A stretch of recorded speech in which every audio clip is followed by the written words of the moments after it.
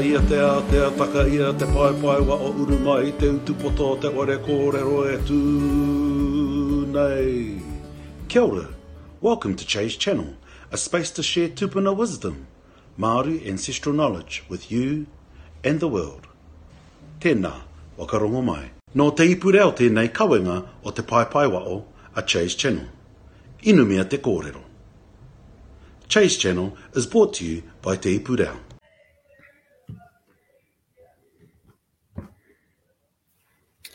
E te iwi tēnā katoa koutou. Kia ora tātou. Kia ora everybody. Chay Wilson here from Te Pai Pai Waho.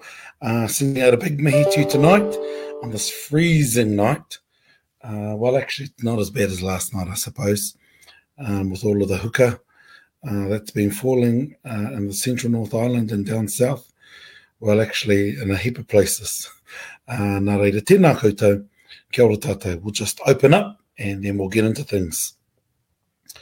Karanga kia rangi nui e tui o nei, karanga kia pape takotoa ke nei.